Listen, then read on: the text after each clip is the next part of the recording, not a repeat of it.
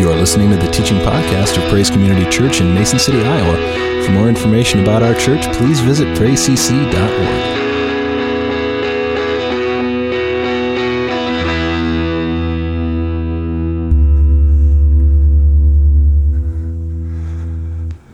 How many of you have ever read something or you've seen something and after you've kind of read it or you've watched it, you kind of just have this realization that you have just read or watched something that explains a lot? How many of you have ever had that? Yeah. Several weeks ago, I had shown a video at our men's monthly Saturday morning breakfast, and it was an interview with a Christian rabbi by the name of Jonathan Cahn, and he's written several best-selling Christian books over the years, and he was being interviewed by a woman over his latest book entitled The Return of the Gods. And I was so captivated by the interview because, as I stated, it really kind of began to explain so much of what I see happening in our culture right now that I kind of decided to share some of those things he talks about in there, because again, I think it will go a long ways for you as well, and maybe helping you to kind of begin to understand and to kind of begin to put things in perspective of the whats and the whys that are going on around us in our culture today. So this morning, I'm just going to kind of lay the groundwork for what I want to talk about in the coming weeks, because I think without it, you may not be able to fully appreciate or really kind of understand what Rabbi Cahn is saying here. So let me just start with this verse from the Old Testament, Deuteronomy chapter 32, verse 17, and then I'm going to kind of build out from there. And this is what it says. And he's referring to the nation of Israel here, and this is Moses speaking. And he says, they, meaning the children of Israel, they sacrificed to Shedem, not to God, being Elohim in the Hebrew, to gods they did not know, to new gods that had come that your forefathers did not fear. Now, again, Moses is speaking here, and he's speaking to the nation of Israel. Moses is at the end of his life. His leadership over the nation of Israel is coming to an end. They are about to go into the promised land. You may remember Moses was prevented from going with them, so he had to remain behind. So his leadership over the nation of Israel is over. And before they go into the promised land, Moses gives them a very brief overview, a history of the nation of Israel.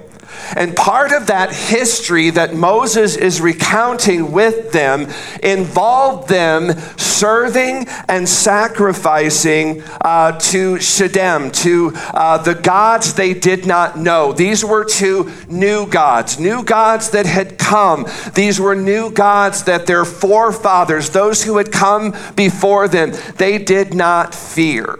Now, the word Shedem there, it is a word that is very unfamiliar to most of us.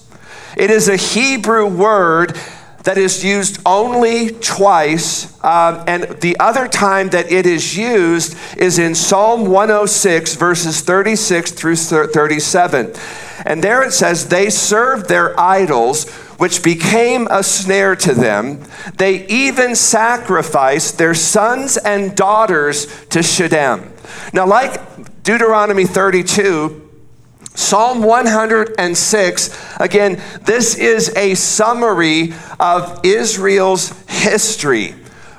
Beginning there from their exodus in slavery. Remember, they were enslaved there in the nation of Egypt. So it kind of begins there and takes them through what appears to be captivity in Babylon. And so David is here speaking, and in recounting Israel's history, David also uses the word Moses used there in Deuteronomy 32, and he uses the word Shedem. Now, these are the only two times in Scripture where that particular Hebrew word is used. And it references pagan gods that the nation of Israel at one point and another in their history served and worshiped these pagan gods throughout their history. Now, we don't know a lot about the Hebrew word that Moses and David used there, Shedem. We know that it is a word that is derived from the Hebrew word shud. And that word in the Hebrew simply means to act violently, to lay waste, to devastate that which brings destruction. So while we may not know a lot of what the word Shedem means, we can tell from the root word what that means. We know that it's not good.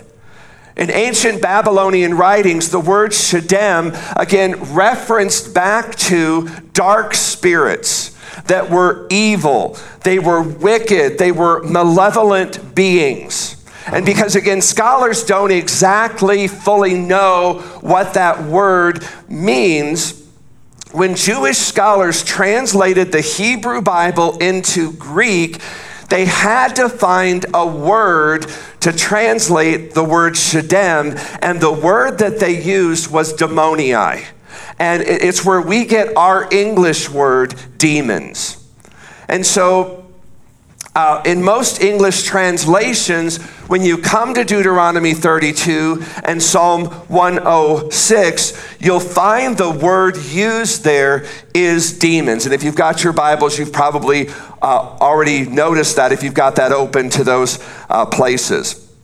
So Deuteronomy 32 verse 17 would say that they sacrificed to demons, not to God Elohim, who's the God of the Bible, but they sacrificed to gods they did not know, to new gods that had come, and these were gods that their forefathers did not fear. Psalm 106, they served their idols, which became a snare to them. They even sacrificed their sons and daughters to demons. Now, I don't want to get too far into the weeds on demonology, the study of demons. As we go through the series, I'm going to teach a little bit on that. I know for some people, that's kind of one of those topics we don't like talking about, but it is a very real part of the scriptures. It's good on our part to be wise to aspects of demonology, so I'm going to try to be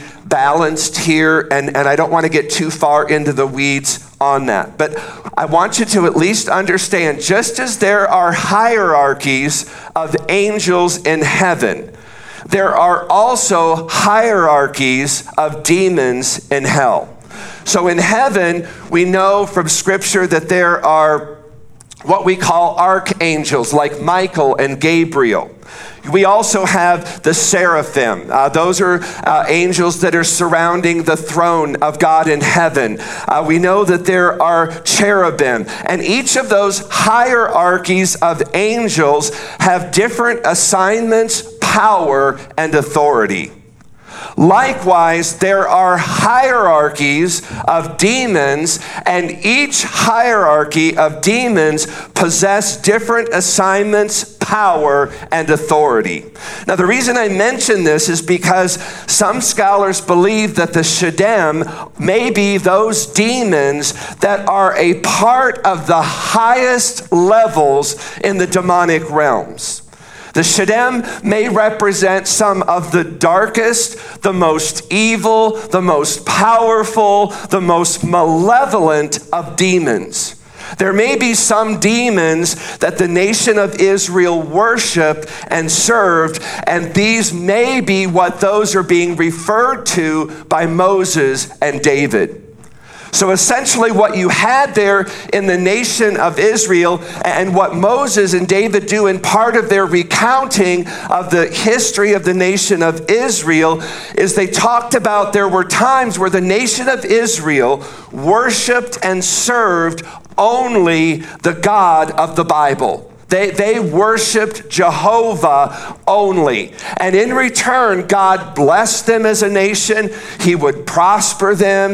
If pagan nations would try to attack them, God would rise up and he would be their shield and their defender. God would hear their cries for help, and God would come to the rescue. So as Israel worshiped and they remained faithful in serving God and God alone, he would keep watch over them, and he would keep them safe from all their enemies, whether those are human or demonic enemies. And then there would come periods of time in their history where the Israelites would begin to turn away from worshiping and serving God alone, and they would begin to turn to other gods.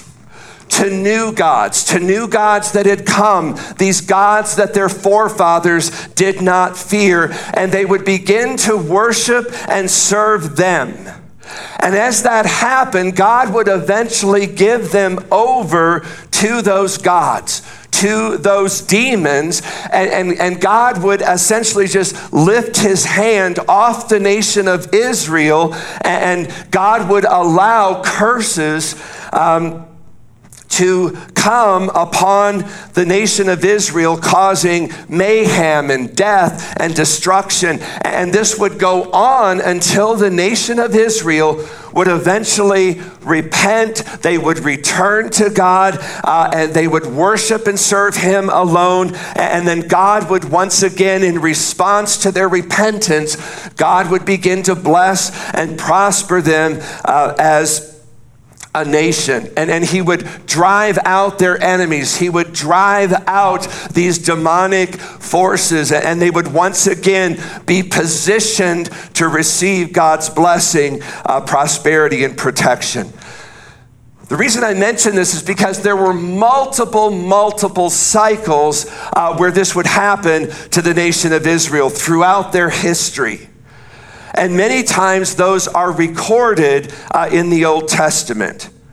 They would worship God alone, then they would gradually turn from worshiping and serving God alone, and they would begin to serve and worship other gods, demons. And the worshiping of some of these other gods, these other demons, some of these new gods, some of these new gods that had come, these gods that their forefathers did not fear, some of them would get so wicked, so evil, so malevolent that they would actually eventually cause people to sacrifice their sons and their daughters. The demons who could get people influenced them in such a way that they were willing to sacrifice their sons and their daughters. These demons were thought to be a part of the Shedem. They're so wicked, they're so evil, they're so malevolent. And these demons were a part of a very dark, very evil rank of demons that eventually drove people to kill their children. That was a part of the history of the cycle of the nation of Israel. Now just stop and think about that. Again, often we kind of discount the demonic, or we think, well, that's for third world, underdeveloped, ignorant, third world countries. We don't deal with that in our country. We don't have demons in America. But just stop and think about this. Can you imagine getting so involved in worshiping and serving demons that eventually it would come to you, sacrificing your sons and your daughters to these demons? And I know some of you probably know where I'm going to go with this, but just stay with me and we'll get there eventually. I just want you to understand this was a true and a very tragic part of the nation, of the history of the nation of Israel. And it happened multiple times until, again, the people would eventually turn back to God. They would repent and God would deliver them. And part of that deliverance, again, involved driving out these demons that were unleashing all kinds of curses, death, and destruction among the nation of Israel. And the part that may be the hardest for most of us to understand is that once God delivered them from these dark, sinister forces, they would eventually come to a place in their history where once again they would turn from God and they would turn to these demons. And they would come back into the nation of Israel, bringing all their curses, death, and destruction with them. It's almost as if they'd forgotten their history. They didn't understand why what was happening as it happened.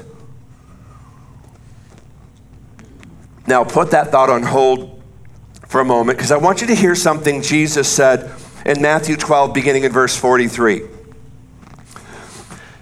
He says, when an unclean spirit, and he's talking about a demon, goes out of a man, the unclean spirit, the demon, and Jesus is teaching on demonology here. He says that demon goes through dry places seeking rest and finds none. Now it's interesting, I said here this morning, Jesus said, all who are weary and heavy laden, come to me, I will give you rest. It's interesting. They go through the dry places seeking rest, they find none. And the unclean spirit, the demon, says, I will return to my house. And he's again referring to the inside of the man from which I came. And when the unclean spirit, the demon, comes, he finds the human vessel, is what he's referring to there, empty, swept, and clean. Then the unclean spirit, the demon, goes and brings with him, and this is key, 7 other unclean spirits more wicked than himself. And they enter into that man, they dwell there, and the state of that man is worse than it was at first, with just the one demon that was in him.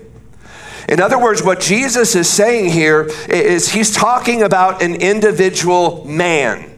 But I want you to see what he says next in verse 45. He says, so shall it also be with this wicked generation.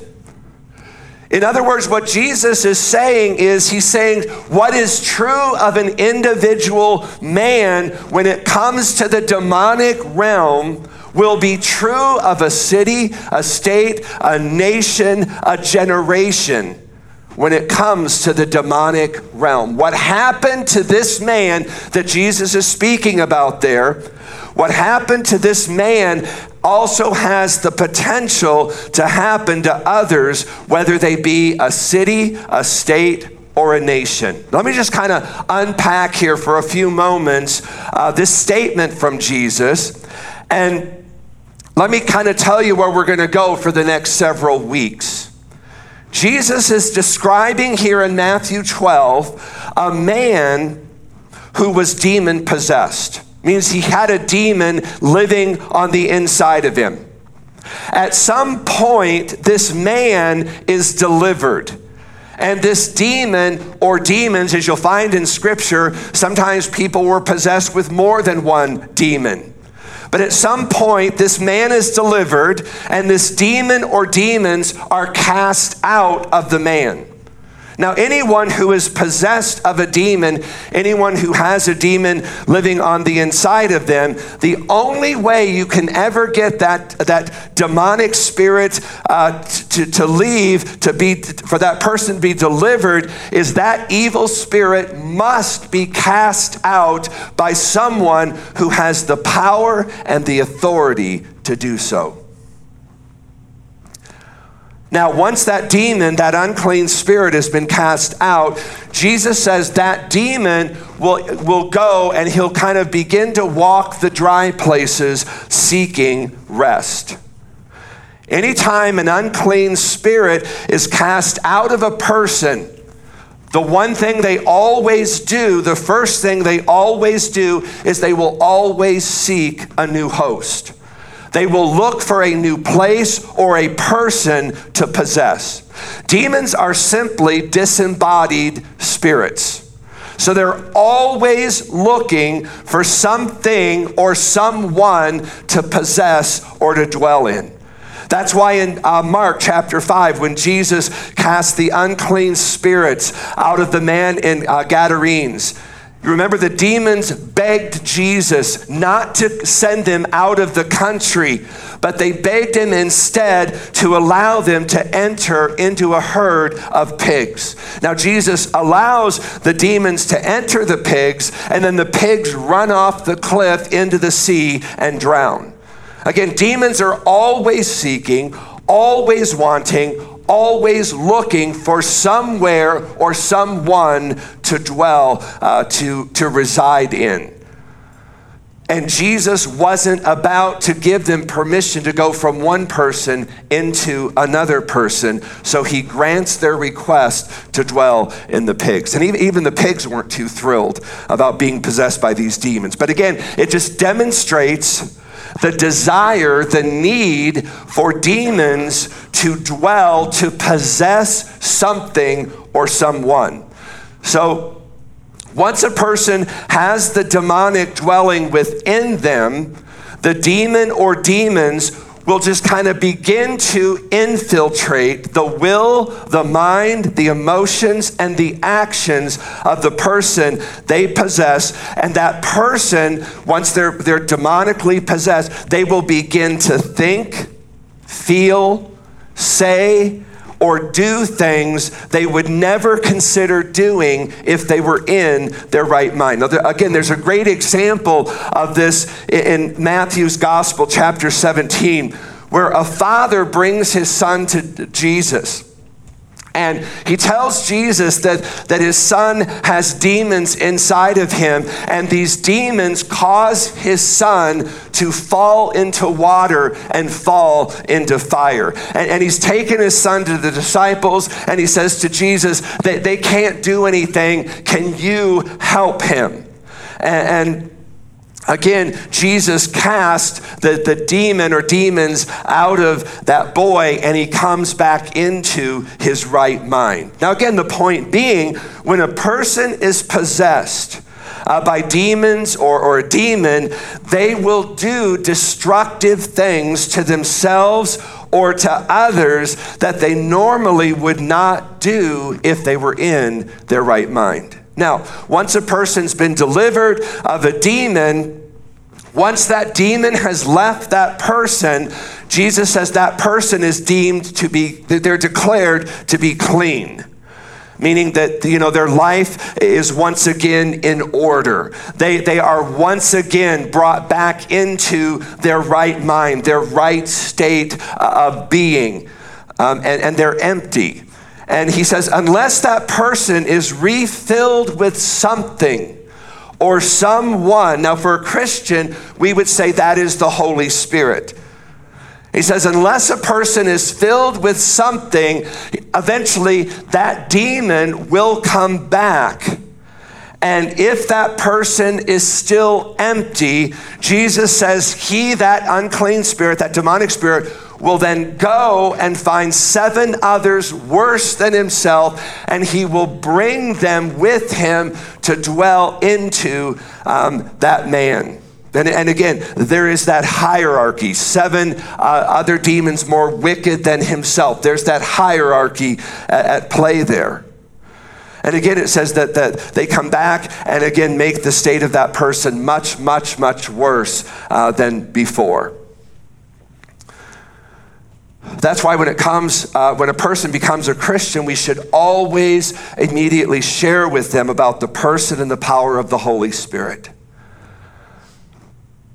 And then we pray for them that they would receive, that they would be filled with the Holy Spirit.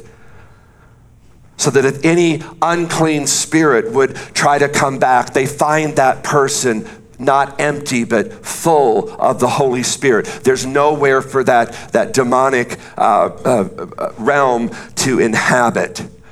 So when it comes to the demonic realm, it's safe to say that the longer demons dwell in any one place or person, the greater they have the potential of becoming both in number and wickedness. Again, you see in Mark 5, Jesus asked one of the demons his name. Now, Jesus didn't, often talk to demons. He just cast them out. Often he would silence them, not allow them to speak. In this one instance, he did allow the demonic to speak. He asked the demonic what its name was. The demonic spoke through that human being and said, my name is Legion, for we are many, indicating there is more than one demon possessing this man. And so again, this man had probably been demon possessed for a long time. And once Jesus delivers the man by casting the legion of demons out of him, again, the man is returned to his right mind. He is clean, orderly, and empty. And again, he will need to be filled with the Holy Spirit in order to keep the unclean spirits from repossessing him. So that's the groundwork. If you've been able to hang with me and kind of understand what I'm talking about up to this point, we're going to kind of begin to build out from here. So Jonathan Cahn makes a couple of observations in his book, The Return of the Gods, that I think are very intriguing. First, he kind of wonders if there is a discernible, observable pattern that occurred when the nation of Israel would go from worshiping and serving God alone to eventually turning to other pagan gods and worshiping and serving those.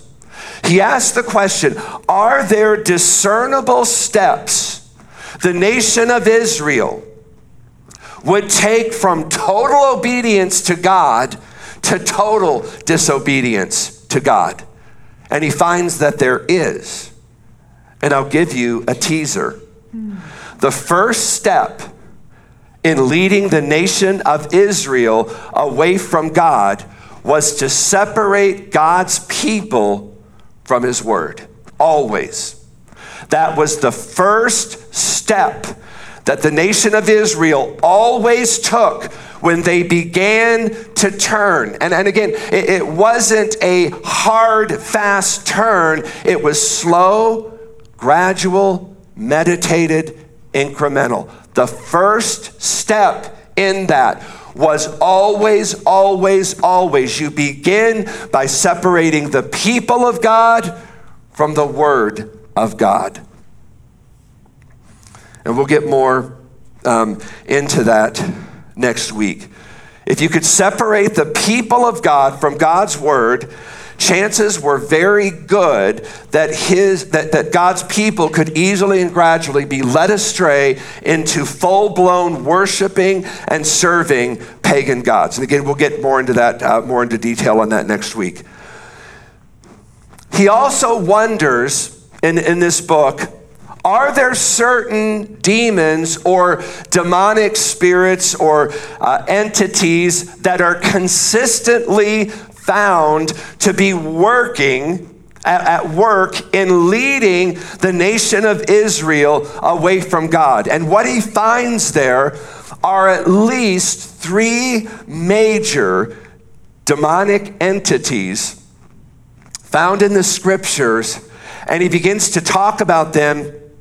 And he identifies what their roles were in leading the nation astray. And those 3 same entities, which you got to understand, is they're still at work in the world today. Now, again, they may have been cast out. They may be roaming, seeking dry places. They may be getting, they may possess here, get cast out. They'll go over here, possess, get cast out. But the point is they're always active. They're always seeking places to dwell. So he's wondering, where are these same spirits at work at today? Could they be at work in America today? And if so, what would that look like?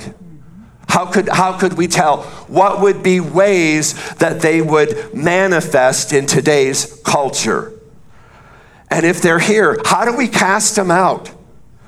How do we drive them out of the culture? And again, this is where we're going to go for the next several weeks. So let me just close. Again, this is the preface to the introduction to where we're going to go. Those of you that don't know me know I always have more to say than I have time to say it. But trust me, this is going to be very eye-opening for all of us. It was for me, and I know it will be for you. So let me just close with a couple of caveats as we need to have as we go through the series. First, in Ephesians 6:12, Paul says this, "For we wrestle not against flesh and blood, but we do wrestle against principalities, against powers, against the rulers of the darkness of this world, against spiritual wickedness in high places." As we see all of the troubling events that are occurring in our culture right now, it is so easy to place the blame on people or categories of people, especially those we strongly disagree with or dislike. Our natural tendency as human beings is to wrestle, to contend with, to do battle with flesh and blood. To do battle with the human beings we believe responsible for whatever is happening, because it's really what we mainly see in the natural. What we don't see, what we're oftentimes unaware of, and what we need to be battling against, Paul says, is what we don't see, what we can't see with our natural eyes, and that is the principalities, against demonic powers, against the unseen rulers of the darkness of this world, and against spiritual wickedness in high places, because they are actually the ones influencing, acting, speaking, and manifesting through human beings. Now, sadly, there are many people throughout our culture in positions of high authority who have great power. They wield great influence that are being unknowingly controlled, manipulated, influenced, and used by evil principalities, evil powers, by wicked demonic rulers of this dark world, and entities of spiritual wickedness in very high places. And they are completely unaware of how they are being used and influenced by these demonic forces. Now, what is even more tragic is Jesus has given the church the power and the authority to disarm and to dismantle these demonic powers. And many of us, we just settle to just do battle with flesh and blood, right? First caveat.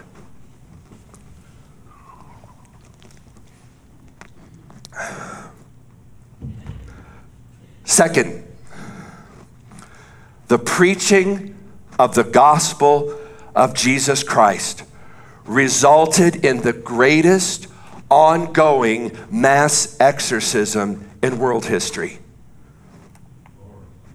Whenever and wherever the gospel of the Lord Jesus Christ was preached, it resulted in part in toppling and defeating every demonic stronghold it encountered. Can I get a hallelujah? Listen to what Paul says in Romans chapter 1, beginning in verse 16. "For I am not ashamed of the gospel of Jesus Christ, for it is the power, the dunamis, the dynamite of God to salvation for everyone who believes." This gospel of Jesus Christ, this power, he says, in it the righteousness of God is revealed from faith to faith. It is only the gospel of Jesus Christ that has the power to break and to defeat every stronghold of the enemy. That's why Paul says in 2 Corinthians 10, he says, the weapons of our warfare, they are not carnal. He said, but they are mighty unto God to the pulling down of those strongholds. And the gospel of the Lord Jesus Christ is the only and greatest weapon we have in defeating and dismantling the demonic strongholds. That's why everywhere Jesus went, wherever he encountered demons and the demonic strongholds, he just cast them out and he dismantled their strongholds. Interestingly, in Matthew 10, Jesus commissions his 12 disciples and he sends them out with these instructions. And he said, and proclaim as you go, saying, the kingdom of heaven is at hand. Heal the sick, raise the dead, cleanse the lepers, cast out demons. The casting out of demons was part of the ongoing work of the kingdom of God. It was the power of the gospel being manifested when it drove out demonic strongholds. And the Holy Spirit that dealt in Jesus, that gave him that power and authority, Jesus said, that same power that dwells in me dwells in you by virtue of the power and the presence of the Holy Spirit. And we also have the ability to cast out and to dismantle the demonic strongholds. Now, just a word of caution. Whenever these two worlds collide, the gospel of the Lord Jesus Christ and the demonic realms, I want you to understand at times it will involve a very intense conflict. I think that in part is why a lot of Christians tend to shy away from confronting the demonic. We don't want the conflict that may pursue. The book of Acts records several of those first clashes between the power of the gospel of Jesus Christ and the demonic realm. In Acts 16, Paul and Silas are in Philippi, and they encounter a woman who is possessed with what the scriptures call a spirit of divination. And she was owned by a group of men who made a lot of money off of her by going and telling people, fortune telling is what she did. And so as Paul and Silas are kind of going around, and again, they're preaching the gospel of the Lord Jesus Christ in power and in authority. And this woman, for whatever reason, is just following Paul and Silas everywhere they go in Philippi. And this woman, for days, she just cries out, these men are servants of the Most High God who proclaim to you the way of salvation. Now, at some point, and I don't know exactly why, but Paul becomes annoyed by her. And in verse 18, he just commands that unclean spirit to come out of the woman in the name of Jesus. Now, again, notice Paul he addresses the unclean spirit, not the woman. That's wrestling against flesh and blood. When you're coming at the woman and not the demonic spirit that's operating in her, you're coming against flesh and blood. Paul doesn't do that. Paul contends with, he does battle with, he wrestles with the demonic power that possessed that woman. And after Paul commanded the evil spirit to come out, it does. However, when the owners of this woman realized their means of making money, I mean, she was a cash cow. She was a fortune-telling cash cow. And when they realized that their means of making money through her ability to tell the fortunes was gone, they become enraged at Paul and Silas. And they had them beaten, arrested, and thrown in jail, which was ended when a violent earthquake shook that prison to its foundation. And you remember, even the jailers got saved. My point being that when we preach the gospel of the Lord Jesus Christ, and we do that in power and we do that in authority, when we're doing the work of the kingdom of God, especially in dealing with and in confronting demonic realms, there will be times, not always, but there will be times of great conflict, and we must not shy away from that. Paul tells us there are wicked principalities, demonic powers, unseen rulers of the darkness of this world, spiritual wickedness in high places, and the only power that can defeat them is the power of the gospel of the Lord Jesus Christ. That is why I believe the preaching of the gospel is the greatest ongoing mass exodus in world history. It was the solution then. It is the solution now. It worked then. It will work now. It was the solution for the Christians and churches in the book of Acts, and it is the solution for the early church, and it continues to be the solution for the church today. Now, next week, I'm going to pick it up here, and I'm going to talk about those first of three gods, those evil spirits, a possible part of the Shedem that led the nation of Israel astray, and how that same God, that same evil spirit may actually be at work in America and in our culture today. So let me just leave this with you this morning. Pray for clarity for me. I want to be able to bring forth with clarity that which I need to be clear on, and not get distracted or get off on rabbit trails that are unnecessary or not helpful to you. So just pray for me as I'm, kind of going down this trail, because again, there will always come demonic resistance.